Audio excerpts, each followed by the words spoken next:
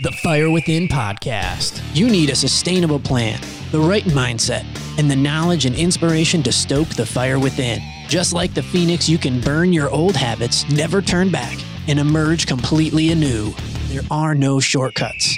Welcome, Fire Within Nation. This is the Fire Within podcast where we talk about all things nutrition, health related. And I'm here with my co-host, Joe. You have a good Christmas? I had an awesome Christmas, like a fool, not necessarily the Fire Within way, but once a year I eat myself sick and don't do it again. I think if people are going to make an exception, Christmas is one of the times. Absolutely. Well, that brings us to a great topic today. What is that?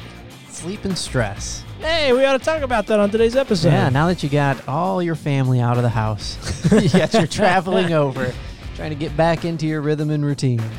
So we have a whole episode dedicated to ways to improve sleep quality and reduce stress, so you wake up refreshed and more energetic. So this is based off of one of my most popular workshops that I offer, but I think it impacts everybody. We're just going to start with the quote, "You're not healthy unless your sleep is healthy."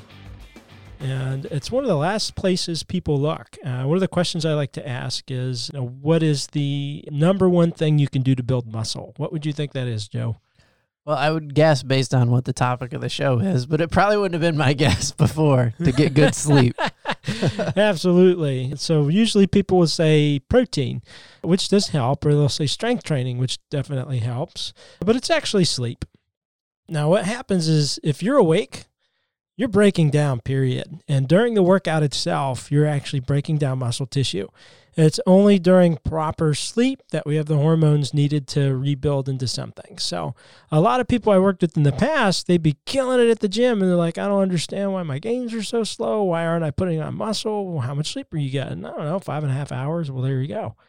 So oftentimes you would be better off skipping a second workout or cutting down the length if it can add more time to your sleep. So what is the exact right nowadays recommendation for sleep in a night? 7 hours, 49 minutes, and 23 seconds.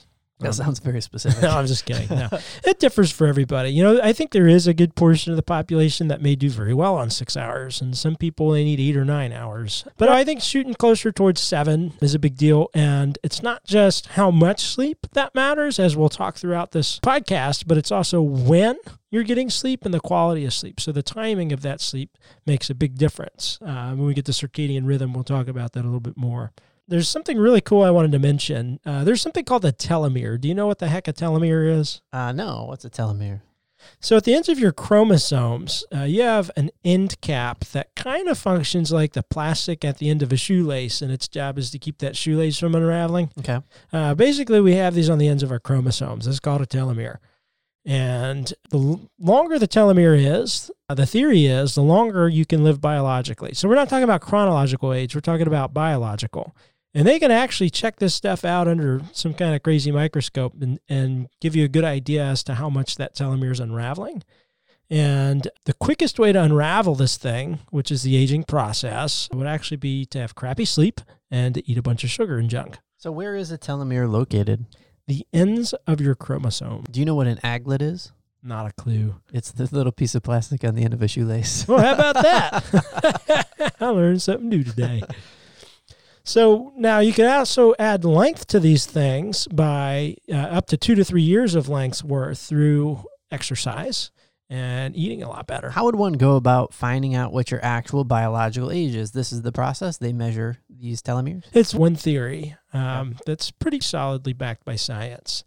Have you ever thought about if somebody could tell you the exact date and time you'd die? I know there's like a website called Death Clock where you put in like your BMI and your age and et cetera, and it should churn out the date in which it thinks you're going to die.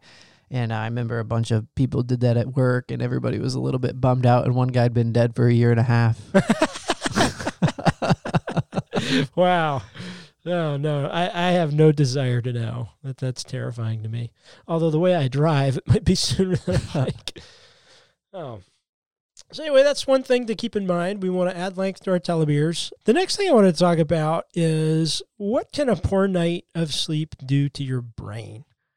So to start with, we have two important parts of the brain. One is called the prefrontal cortex, which is something that sets humans apart from most any other species that allows us to make decisions. And then we have the amygdala.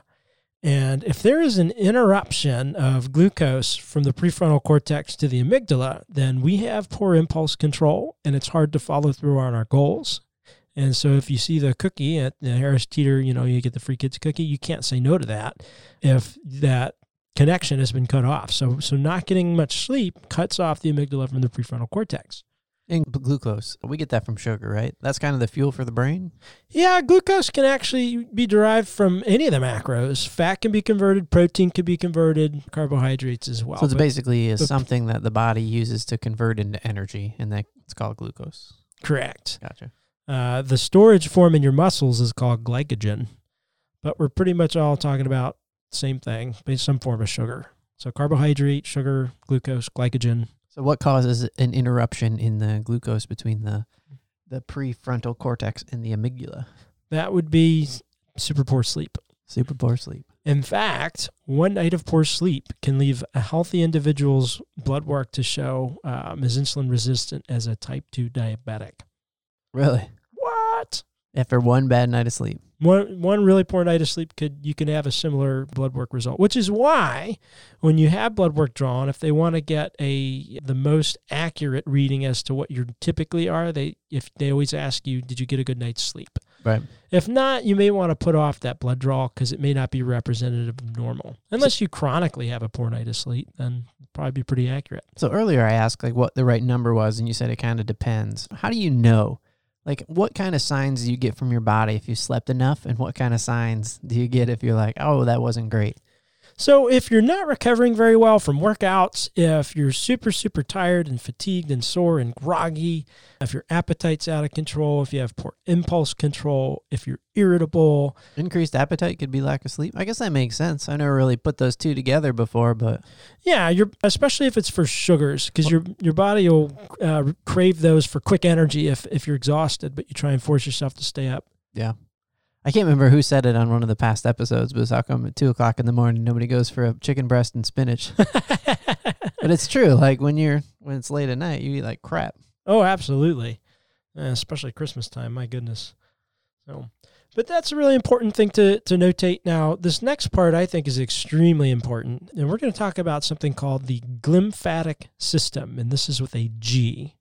And most people are familiar with the lymphatic system and lymph fluid and lymph massage, which they're kind of a system that helps shuttle things to your liver for detoxification and things like that. And that's the one that you've mentioned on the show before, that you just have to move to get that thing activated. Right. As long as your body is physically moving, that'll activate the lymphatic with an L.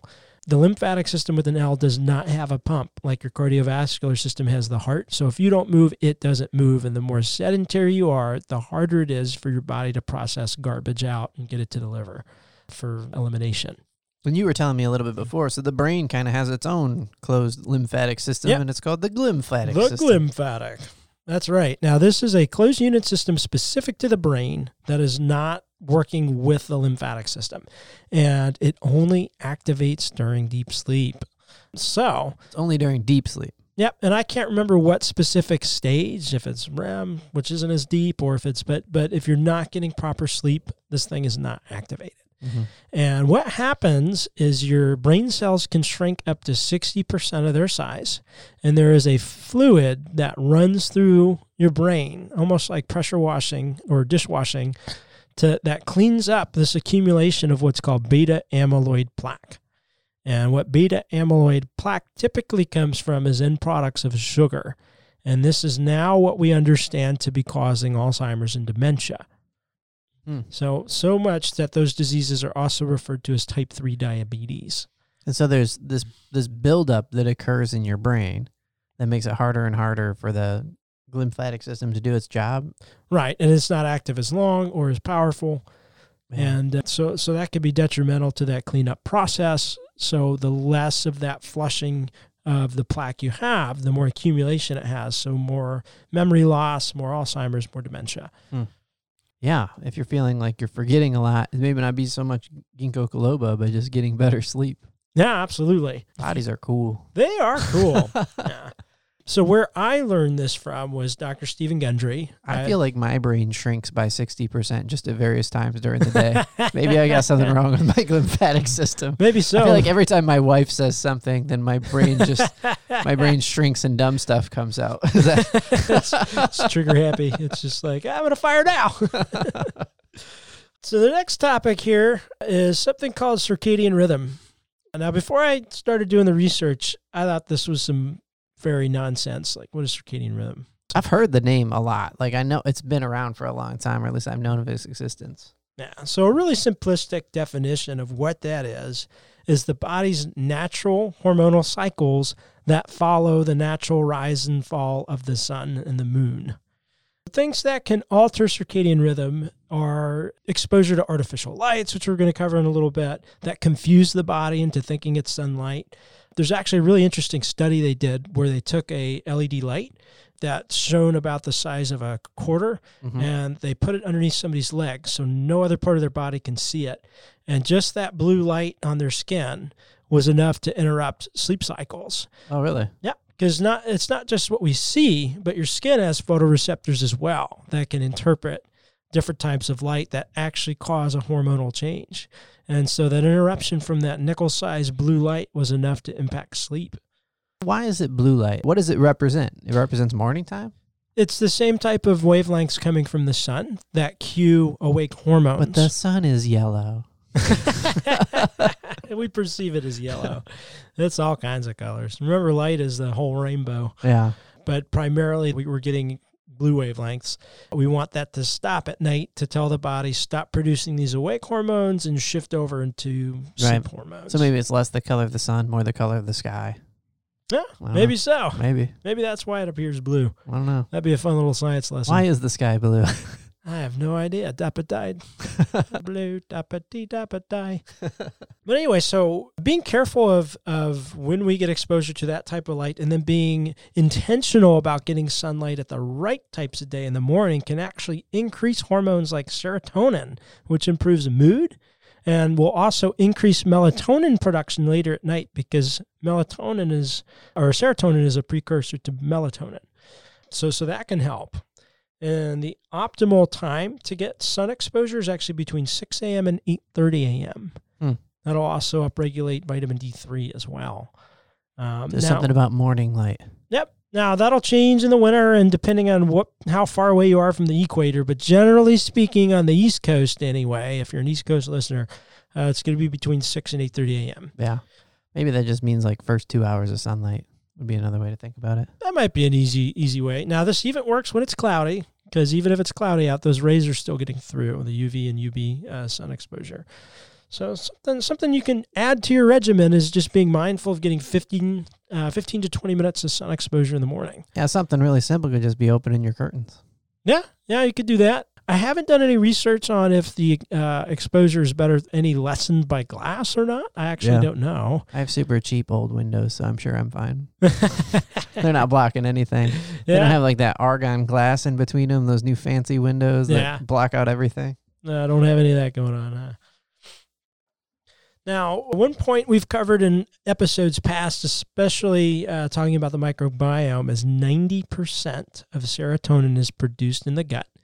And drops in serotonin can lead to anxiety and depression. So in addition to some of the nutritional changes you can make to increase serotonin, you can also get that exposure to sunlight in the morning, and that'll help boost that as well. Talk to me about these blue light glasses that are so popular right now. Like you were just saying, there was a study about blue light affecting somebody's leg when they couldn't even see it.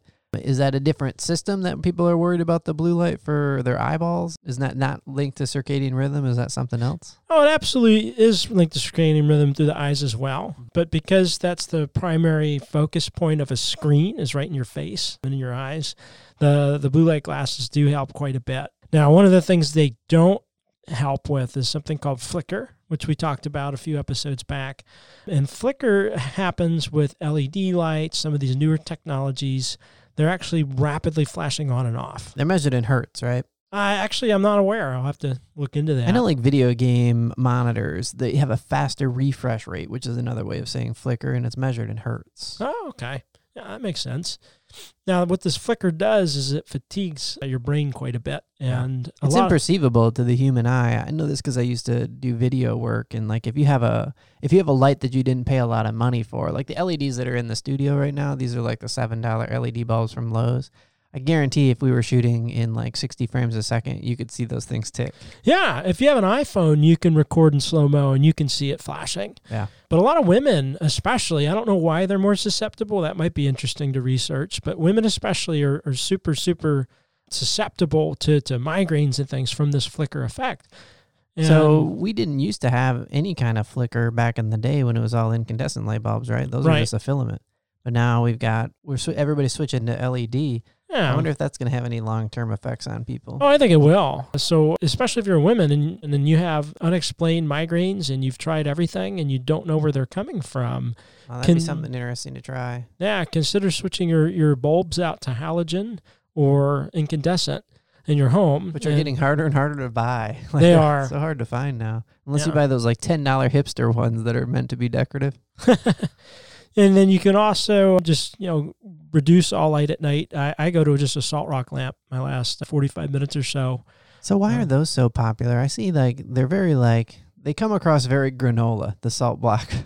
I'm not familiar with that term, granola. Granola, like a hippie thing. Yeah, that's funny. Very earthy. So I can be honest, before I did the research, I thought it was absolute nonsense. And then I bought one. Yeah. And it's a really, really soft glow that mimics firelight. Okay. That kind of makes sense. Yeah, much less lumens. And the other benefit is the salt. Salt is a neutral or negative ion, which helps with inflammation and helps with air quality. So most fans have an ion feature as well. That salt rock lamp does the same.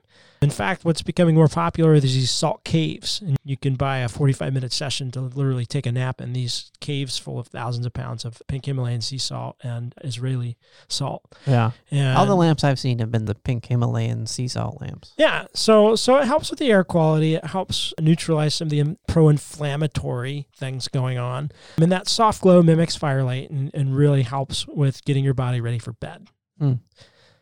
Yeah, so they'd be a good part to add to your nighttime routine, for example. Exactly. I recommend it staying on your bedstand in the last 30 to 45 minutes of sleep. Make sure that that's your primary source of light. How bad is a TV in your bedroom, Brandon? Break it down. Well, it's definitely blue light exposure. I always fall asleep to a TV. So every hour exposure to blue light from television at night is a 30-minute delay in melatonin release at night. So even if you fall asleep, you might be missing some of the important regenerative stages of sleep because of that blue light.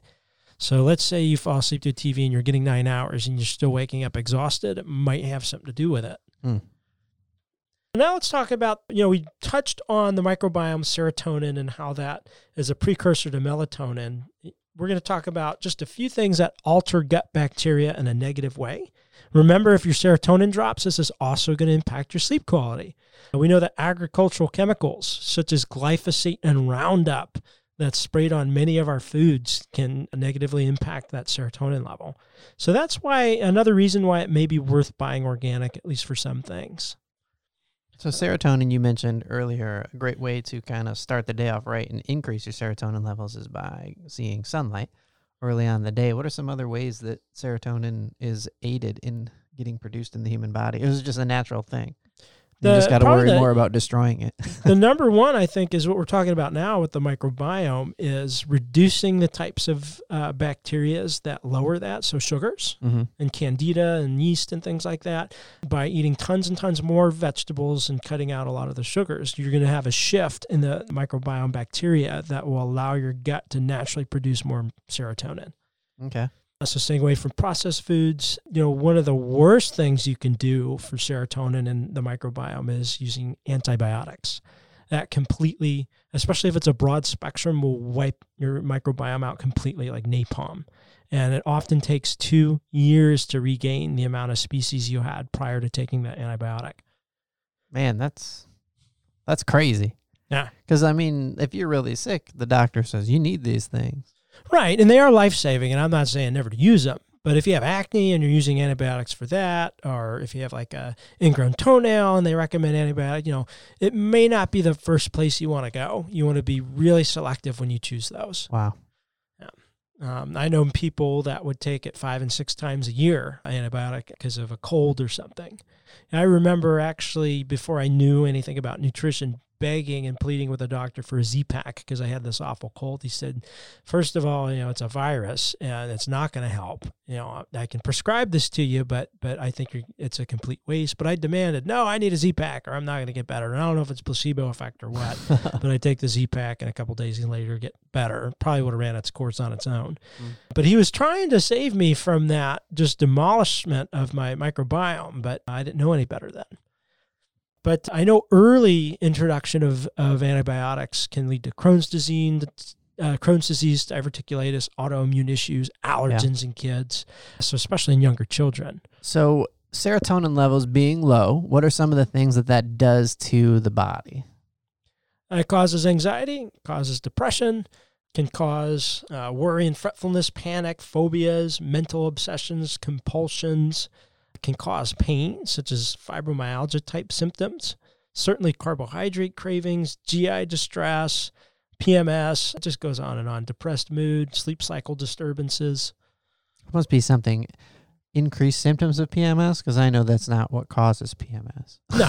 No, but it could exacerbate some of the negative symptoms. I got you. Well, that's a crazy, scary list. Yeah. So you definitely want to be careful.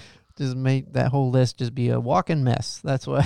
Yeah, that's essentially. So serotonin is very, very important. It's something we want to protect. And we talked about a couple episodes with Amanda ago that how 1 in 6 are on antidepressants and things now. That's heavily due to serotonin deficiency that can be helped.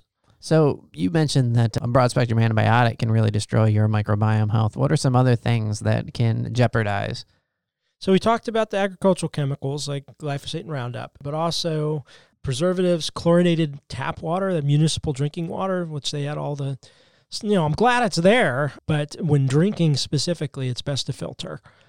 And then also NSAID use, which is non-steroidal anti-inflammatory drugs such as ibuprofen, Motrin, Tylenol. If you're using those chronically, you're literally putting holes in the lining in your small intestines, and that's having an impact on your serotonin levels as well. And so ways to grow healthy gut bacteria? Cutting out all that nonsense, adding in as many different types of vegetables as you can. So it's about variety, really. Variety, not quantity, but variety. Yeah. Because every different type of nutrient helps grow different types of species that can overpopulate some of the candida and sugar-loving type. And eat as much as you can enjoy, right? Eat all the hard fiber parts of it too. Yeah. Like the raw. Well, not all raw, though. Like for me. Don't eat the orange peel. There's some things that do very poorly with my system. Everybody's different. Like if I eat raw cauliflower, raw broccoli, or raw kale, my stomach is just, feels like there's little gremlins running around in there, and it's not fun for anybody around me. Yeah. So everybody's going to tolerate different types. So listen to your body, but get as much variety as you can. Cooked or raw is going to give you different benefits. For instance, we know that with tomatoes, if you cook them, we get this lycopene that can actually help with cancer, where if it's raw, you don't get that same benefit. So I think it's good to do some cooked, some fermented, some raw, and just figure out what your body responds well to. My wife has been ordering these boxes from Hello Dish or something like that. It's not Hello Fresh. It's like Your Dish, or it's another one of the competitors. But man, it just comes with this box full of like weird veggies and like all raw, and you put it all together yourself. And it's really fun because you kind of get to pretend like you're a cook because it's got very detailed instructions.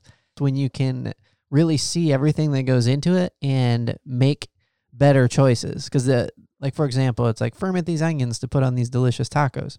And so it'll say put in the vinegar and then add the sugar and add a bunch of, and then you just don't put in the stuff that you don't want in there, and it still tastes great. But it's totally different than when you eat at a restaurant and you got no idea how they made the thing. And almost always something was coated in vegetable oil at a restaurant, even the vegetables. And it's fun to just kind of see like how sauces are made, for example. Like I had no idea that sauces were such like sugar factories. Yeah, unfortunately. Now, some of the hacks for that, I love coconut aminos instead of soy sauce, which have a natural sweetness from coconut. Yeah. So when I make an Asian sauce, I like to do that. Or, maybe opt for honey instead of table sugar when you can. Right. It's not necessarily a health food, but it's a better food. But those coconut aminos have quite a bit of sweetness on their own for Asian sauces.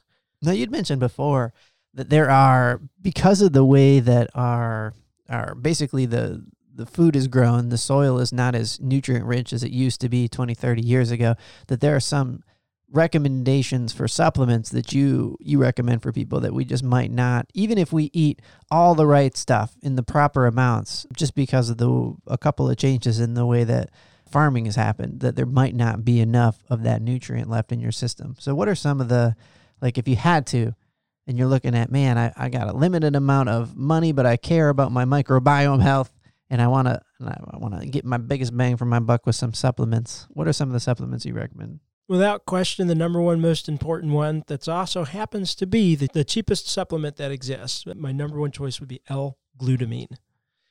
And L-glutamine is an amino acid your body produces on its own.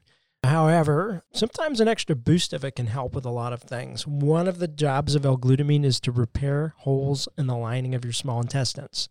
So as you eat some of the foods that you're not supposed to, wheat grain, corn, sugars, and they start blasting holes in the lining of the small intestines, L-glutamine comes by and repairs that, which strengthens your gut integrity, which can generate more serotonin and help with inflammation. So that's that kind of like when you, like preventative, like when you feel a cold coming on, you start slamming the vitamin C. Exactly. Kind of stuff. In fact, I recommend L-glutamine to help if you're drinking. So if you're going to have some liquor, they need to just put it in liquor. They'd sell a bunch of it. It's like a new healthy liquor. Oh, man. Bourbon glutamine. But you can add more L-glutamine when you feel cold coming on, too. That's going to reinforce your immune system. And it's a 5-gram scoop typically, and you want to do 2 to 3 of those a day. You just like put it in water, put it in whatever? I put it in water. I don't get any kind of flavor from it, but you could put it in smoothies. You could put it in whatever you want. But that would be the number one best thing you can do. I'll scoop it into my bourbon. Yeah. There you go. Put in your coffee, make a bulletproof or an Irish coffee with some L-glutamine. I'm just kidding. Probiotics is a good choice. The only problem with probiotics is there's so many different types of strains, and without expensive testing, it's difficult to tell exactly what your body will respond best to. I just trust whatever Jamie Lee Curtis says. Oh, absolutely. Activia. But probiotics can be helpful. I would recommend the refrigerated kind. I would recommend cycling different kinds. And if you've never taken them, start with the lower culture. I think they go as low as 5 cultures, and or 5 billion, and they go up to 200 billion plus. So what is I don't think I've ever bought a probiotic. Like I've seen it in stuff, right? Like I've seen ginger tea with probiotic, or I've seen the stuff that Activia sells. Are you just talking about just buying like cultures? Like that's a thing you can do? Yeah, probiotic cultures. If you go to... it's like a Jell-O shot? What does it look like? Typically, it's in a capsule. Oh, yeah, okay. So it's like a pill. Yeah, it's typically in a capsule. And there's all different types of varieties out there. Make sure it has lactobacillus. There's a couple that most people benefit from. But it's a good idea to rotate them because you don't know exactly what your body needs and will respond to. Yeah.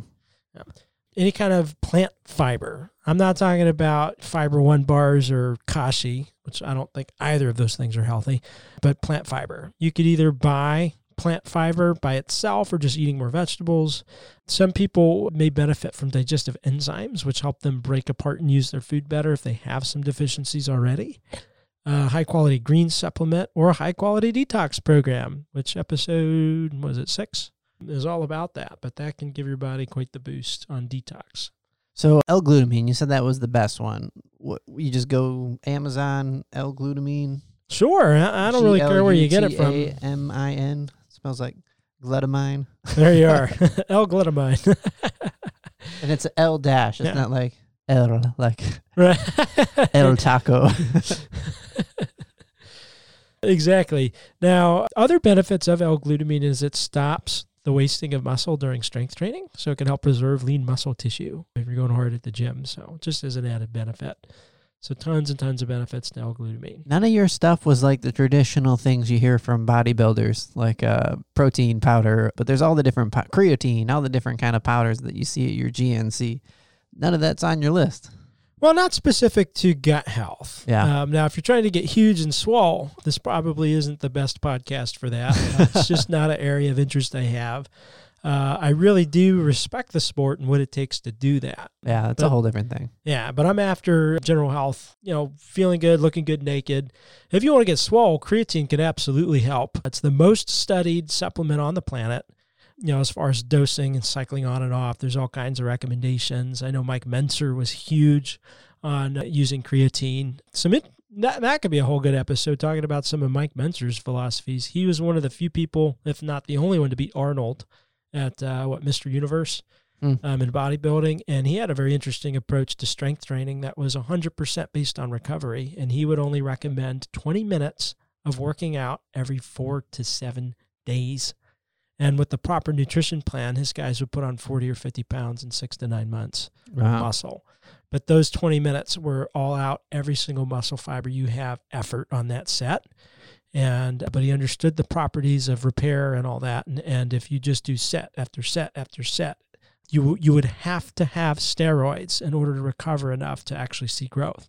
So all these misconceptions about needing to do 2-a-days and 4 hours a day, that was specific to the steroid-taking population, but they were in general public magazines, so people don't get the whole story. Oh. They would see these 4-hour workouts and go, I want to be like him, so I have to work out 4 hours a day. If you're not taking steroids, it's not going to happen.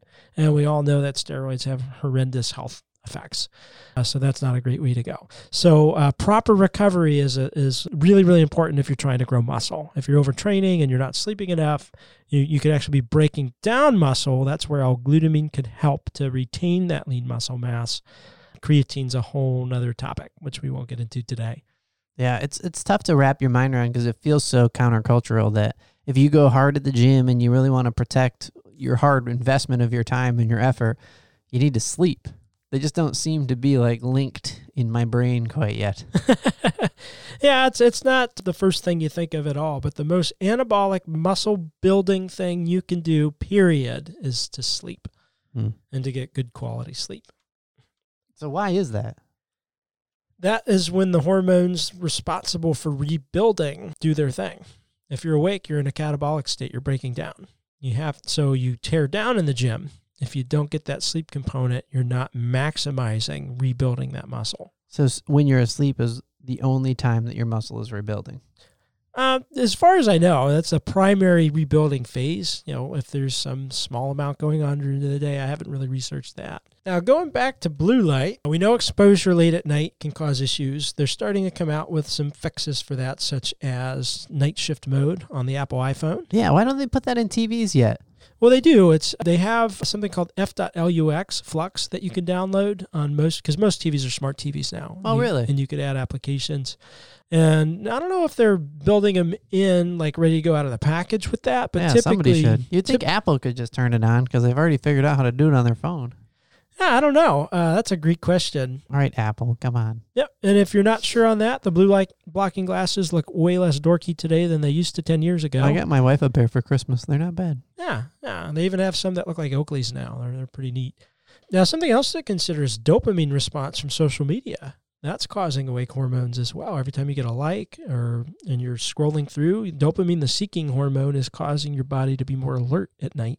Yeah, every once in a while I take a little bit of flack because at nighttime, right around 7, 8 o'clock at night, I put my phone on the charger. I don't sleep with it in the bedroom. It's in another room. And I try to take my watch off so that I don't get the little pings, Yeah. I just want to wind down for the day. Yeah. Spend the last hour hanging out with the wife and kids and watching a little TV kind of stuff. But it does kind of gets on my nerves a little bit when I think about the culture that's come up around when you sleep with it next to your bed, because it's always pinging, it's always going off. You wake up and you look at it first thing. It just feels very unhealthy. I'm not talking about from a blue light dopamine thing. It just feels like a bad way to live. Yeah, no, it absolutely is. I strongly recommend having blackout periods, not just for your sleep health, but also family health too, and relationships. In a previous marriage, we were always fighting about how we were always glued to our phones. And having those blackout periods, I think, is really, really important, but especially at night. To improve your sleep quality, I highly recommend that the phone does not go in the bedroom. And don't give me that stupid excuse that it's your alarm clock. You can get an alarm clock for $4. That's the worst. You don't need the phone in there. But one of the reasons for that is there are some types of waves and things going on with your phone that are going to interrupt some of the deep sleep wavelengths. Yeah. So let's say you get a like on social media, or the opposite of that is you're just refreshing, hoping to get likes and comments. I used to do that quite a bit. Yeah. Especially with dating apps. Oh my God. Yeah. That could destroy your sleep health. But no, I think that's really important. And a lot of people make that mistake. If they're having a hard time going to bed, they pull up their phone. Now they have that blue light and flicker. Even if it's on night shift mode, you've just jacked up your sleep for another hour or two because of that 5 minutes of scrolling through Facebook at 1 a.m. because you couldn't sleep. Yeah, because aside from the blue light, there's also the effect of the dopamine, like what you're saying. Like, it kind of wakes you up. Like, oh, yeah, that feels good. Yeah, absolutely. But now my phone actually stays on silent all day long, which drives a lot of people nuts. But I don't want to be chronically, just every time I hear a ding or a ping and I get that dopamine and I get that taxes your adrenal system. That's not good for you. That can elevate stress hormones. I made a switch about, I'd say 6 months ago now, that I don't regret at all. But I thought it was going to be harder than it was, but it turns out it wasn't that bad. One, I deleted email off my phone. Yeah. Just erased it. And then 2, I've only been checking email at certain times of the day. Oh, that's perfect. So there's just a couple of times a day I check it. And what that does is, like you were saying, it kind of frees me from, in my sense, in my case, it was less of a health choice and more of like a productivity choice, I guess is what it started as. That I didn't want my schedule driven by everything that was coming in the inbox. I wanted to actually say, these are the things I want to get done today, focus on them and get them done. And so I actually had to modify my plan a little bit and not check email in the morning because that would wreck my day. I had to get up and do a couple of the things that I really needed to do and then check my email like around 11 o'clock. But it made a huge difference in my productivity and probably in my stress level too, but I wasn't really paying that close of attention to it.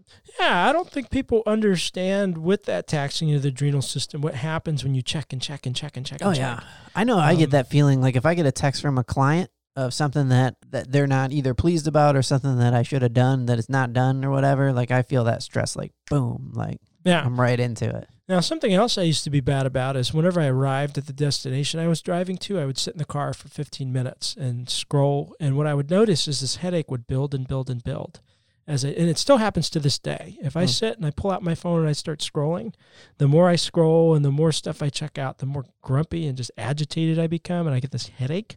And maybe part of it is like that Wolf episode the other day. They were talking about every inch forward your head adds 10 extra pounds. Oh, yeah.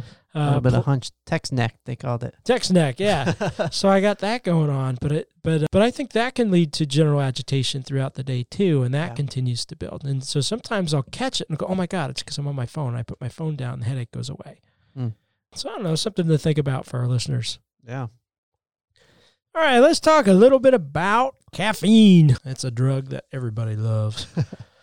So the way caffeine works is we have these cells called adenosine, and they bind to receptor sites. And caffeine looks almost identical to an adenosine molecular cell, or whatever you want to call them. And they plug in the receptor site for adenosine. Adenosine is what tells us we're tired and it's time to go to bed. So as caffeine blocks this, we get this backlog of adenosine. And we talked about in previous episodes that caffeine has an 8-hour half-life. So if you have 100 milligrams of caffeine at 1 o'clock, by 9 o'clock, there's still 50 milligrams left. And your body is waiting for that to wear off so that the actual adenosine can fit into the receptor again and tell your body to go to bed. So that's a little bit about how caffeine works. Now, there are some benefits to caffeine. So let's talk about a couple of the benefits first. We know that it can help with Parkinson's and Alzheimer's slightly with some of the symptoms. It can help, if you don't overdo it, can help with type 2 diabetes, getting a little bit better control of blood sugar. We know that it can help with reducing the risk for gallstones, some cancers. We know it can help with asthma attacks, heart rhythm problems, and strokes, and cirrhosis of the liver even. I've always heard that it has antioxidants. What are the benefits of antioxidants? So antioxidants help to reduce inflammation. throughout your body. Those are fantastic. The more of those, the better. I've also heard, and I don't know if this is true or not, but just by smelling coffee, you can get some of the antioxidants. I have no idea. That's good to know, though.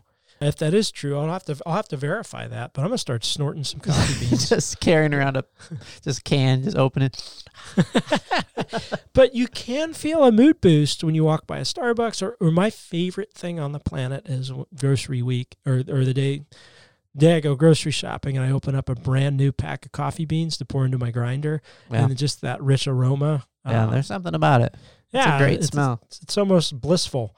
But so those are some of the positives. Now, that's if you don't overdo it. Now, overdoing it to me is more than 2 cups after noon. So you can have 1 to 2 cups up until 12 p.m. of coffee. If you continue past that, remember that 8-hour half-life, you're going to start building up and plugging in adenosine receptors, causing some sleep disturbances. So I like to cut it off by then, and then I switch to green tea because there's only 15 milligrams of caffeine in green tea versus 150 milligrams, which is what's in a typical cup of coffee. So just a couple good recommendations there. Now, next we're going to talk about the negative effects of caffeine. So obviously, because of that adenosine blocking, it's going to change sleep patterns. You can have auditory hallucinations. So actually, when I was a music ed major, I would be in the before recitals and stuff, I'd practice till 2, 3, 4 in the morning. And I would literally hear pianos down the hall playing themselves, which they weren't. But because of the caffeine I was running off of, I would like to blame a lot of stuff in my relationships on this. My mom would always said that I had selective hearing, like I only heard what I wanted to hear. But maybe I just had too much coffee and I was just hearing stuff. Auditory hallucinations. No, you did say that. I heard it. It might be involved. Now, it can, not to a huge extent, but to some extent, it can hamper absorption of some minerals and vitamins, such as magnesium, zinc, and iron, because caffeine binds itself to these types of minerals. I don't think it's quite to the extent that they once thought, but if you're already having a hard time with that, we don't need to add anything on top of that. That's reducing the absorption of that.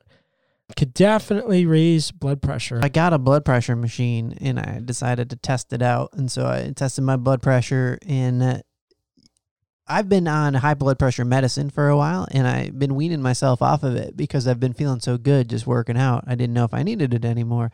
I didn't have the symptoms of what I felt were high blood pressure anymore. So I haven't had the blood pressure medicine in like 2 weeks, and it's a cumulative effect. It takes a while to kick in and start getting regular. But when I would stop taking it before, I'd get headaches right away. But anyways, my blood pressure today was like 125/75 or something like that. Oh, wow. That's not too bad. Which is not too bad for me, for a guy with high blood pressure. And but I haven't been on my meds, and I think that not having coffee is a big part of it. That's a huge win. Because I would go in and get my blood pressure taken by the doctor, and they would take it again, and they would be like, I think there's something wrong with the machine. It was just crazy high. Oh, wow. It was always like 140 over like 100 or something. That is bananas. Now, how long have you stopped drinking coffee? It's been 7-8 weeks now, I think. Maybe. Wow. So even in just 2 months' time, you're able to reduce some of the blood pressure medication and seeing positive results. I don't know. I'm not a scientist. I just know like when my body feels and stuff. And I knew what it felt like. Like if I didn't take the high blood pressure medicine and I would go like 2 days, I'd get like a pressure headache, and I would know. And my wife would be like, have you been taking your medicine? And I'm like, oh crap. Yep, that's it. And then it would take a couple of days to get back. But I've been kind of loosely testing that and taking a couple of days off, then jumping back on and just seeing for the last month or so. And it's crazy. I haven't had any of the negative effects of the high blood pressure. Wow. So any of our listeners with high blood pressure, if you haven't taken a look at your caffeine consumption, that could make a big difference. Yeah, and we mentioned in another episode, like it wasn't like I was having 2 cups of coffee. Like I was overdoing it real good. Yeah. Well, I had a client that I was real close with, him and his wife. He was a pastor, and we used to hang out at Starbucks or whatever and just catch up outside of anything training related. And one time we met at 8 o'clock at night, and he had whatever the big size is, grande? I think so, yeah. And I'm like, dude, what are you doing? It's 8 o'clock at night. He's like, I'll be fine. I've done this for years. And he's also type 2 diabetic. And I said, it's really not a good idea. He did it. And I said, I'm concerned you're going to have a heart attack or something like that. And I kid you not, at 2 a.m, I got a phone call from him in his hospital bed. He'd had a heart attack that night. Man. And that's not, it's kind of fun to say I told you so and I'm right sometimes, but that's not the way I want Right. And again, probably the key there is like, I've done this for years. Like people can overdo it. And for some reason, it's like the acceptable drug.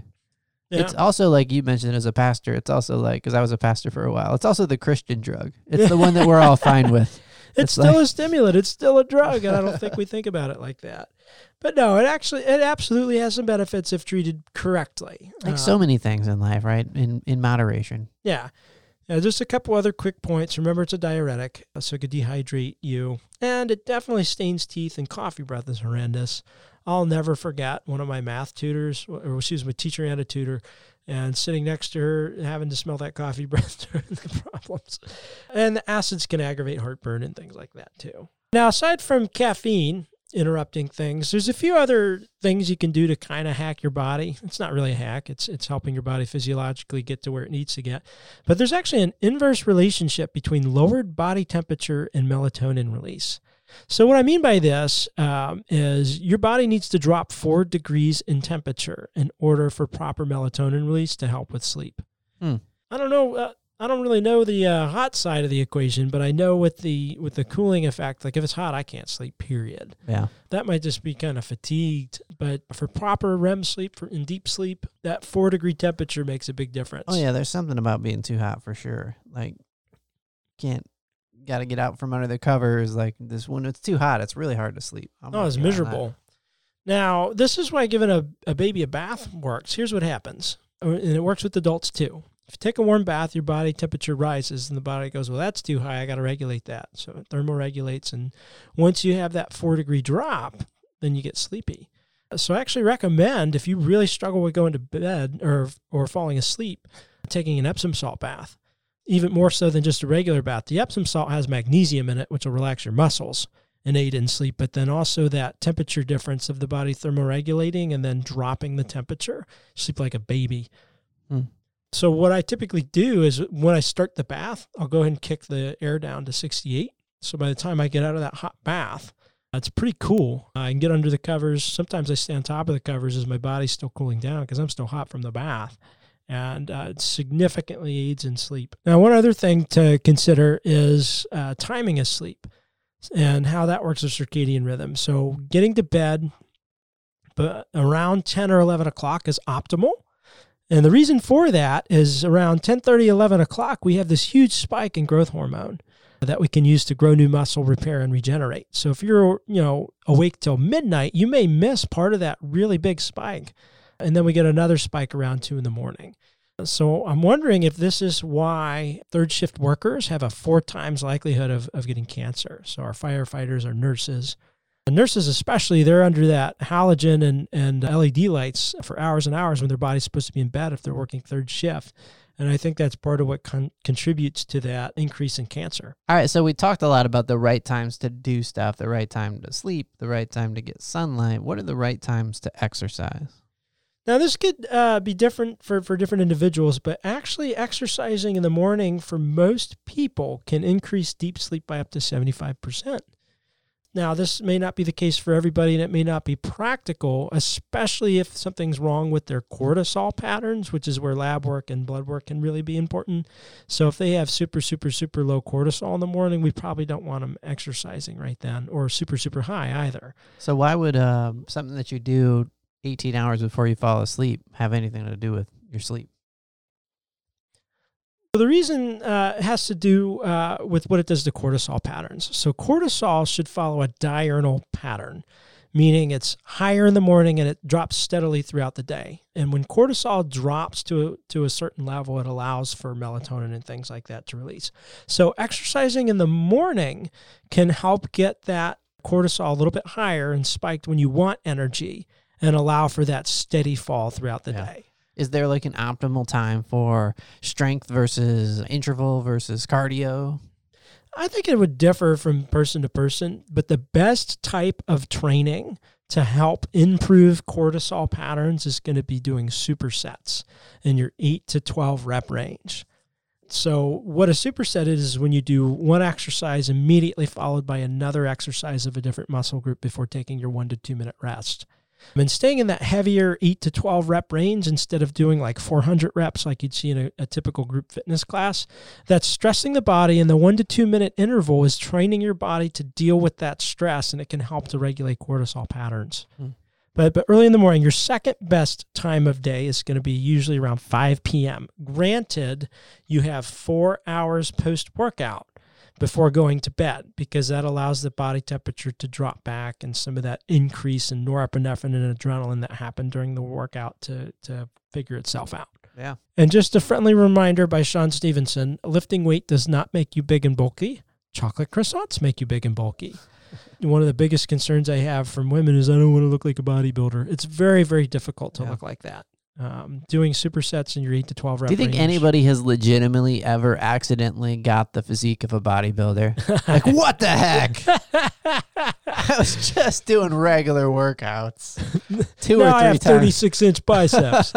No, that's not going to happen. It seems like when you think about it like that, it's a pretty lame excuse, but Yeah, it's a genuine concern a lot of women have. But yeah, they want to be lean, right? yeah, they want to be lean and still be a little curvy and feminine, or maybe they want like a CrossFit style body. I mean, that's fine, but you're not going to get that way by accident.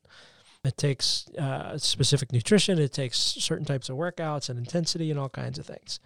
Now, the next thing I wanted to jump into, speaking of timing, is one of the most common questions I have. Is it bad to eat late at night? Yeah. Is it bad? I think I feel like crap when I eat late at night. Yeah, I think for sleep quality, it could be. And here's why. When you eat something, your blood sugar spikes. And when it spikes, it has to normalize, so then it crashes. And during that crash, it pulls amino acids with it that are responsible for melatonin release. So it can cause some significant delay of melatonin release and deep sleep. Yeah.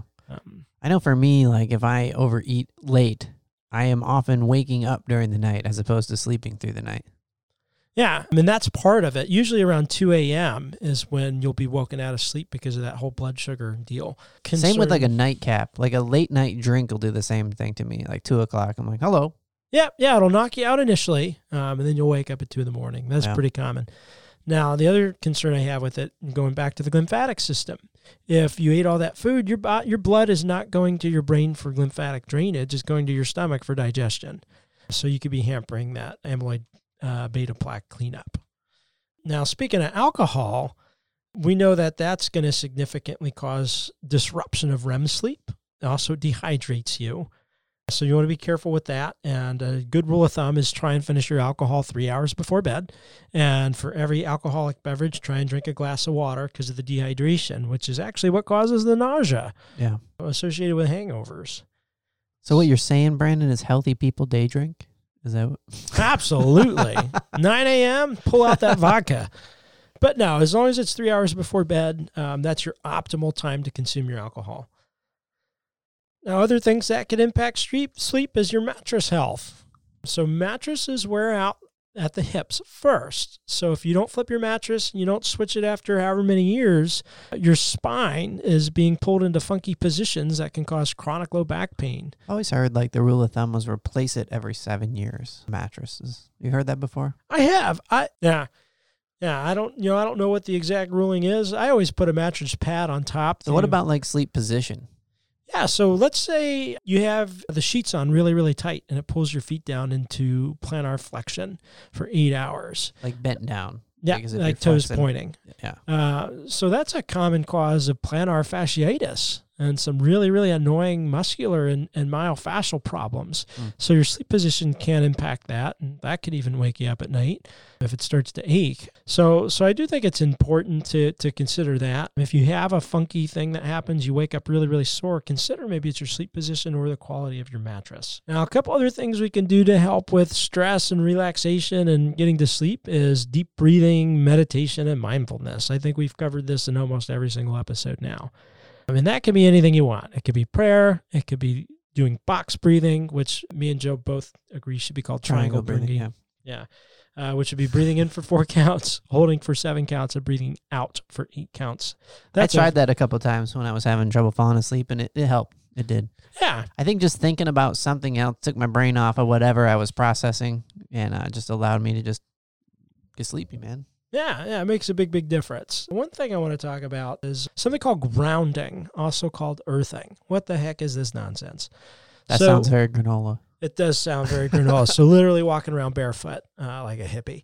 And I try all this stuff out before I suggest it to clients or anything. But basically, the earth has a neutral charge or a negative charge, excuse me.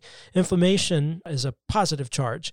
And because of shoes and synthetic materials, we never get that negative charge anymore. So inflammation continues to build.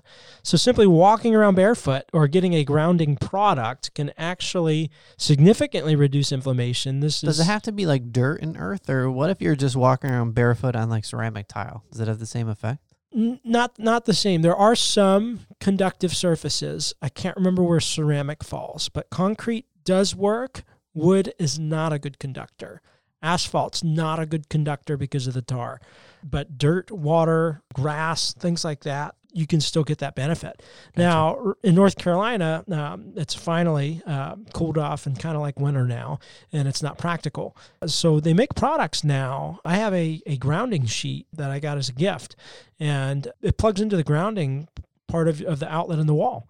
And what that does is it gives you that 8 hour, if you sleep for 8 hours, of the negative charge, and that helps reduce inflammation. You sleep better. That's definitely something I recommend.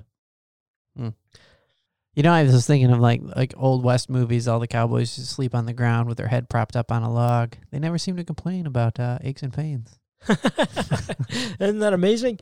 But I think that is a key component that we've lost contact with, and it sounds super hippie, but it's not. There's EKG studies. There's tons of research.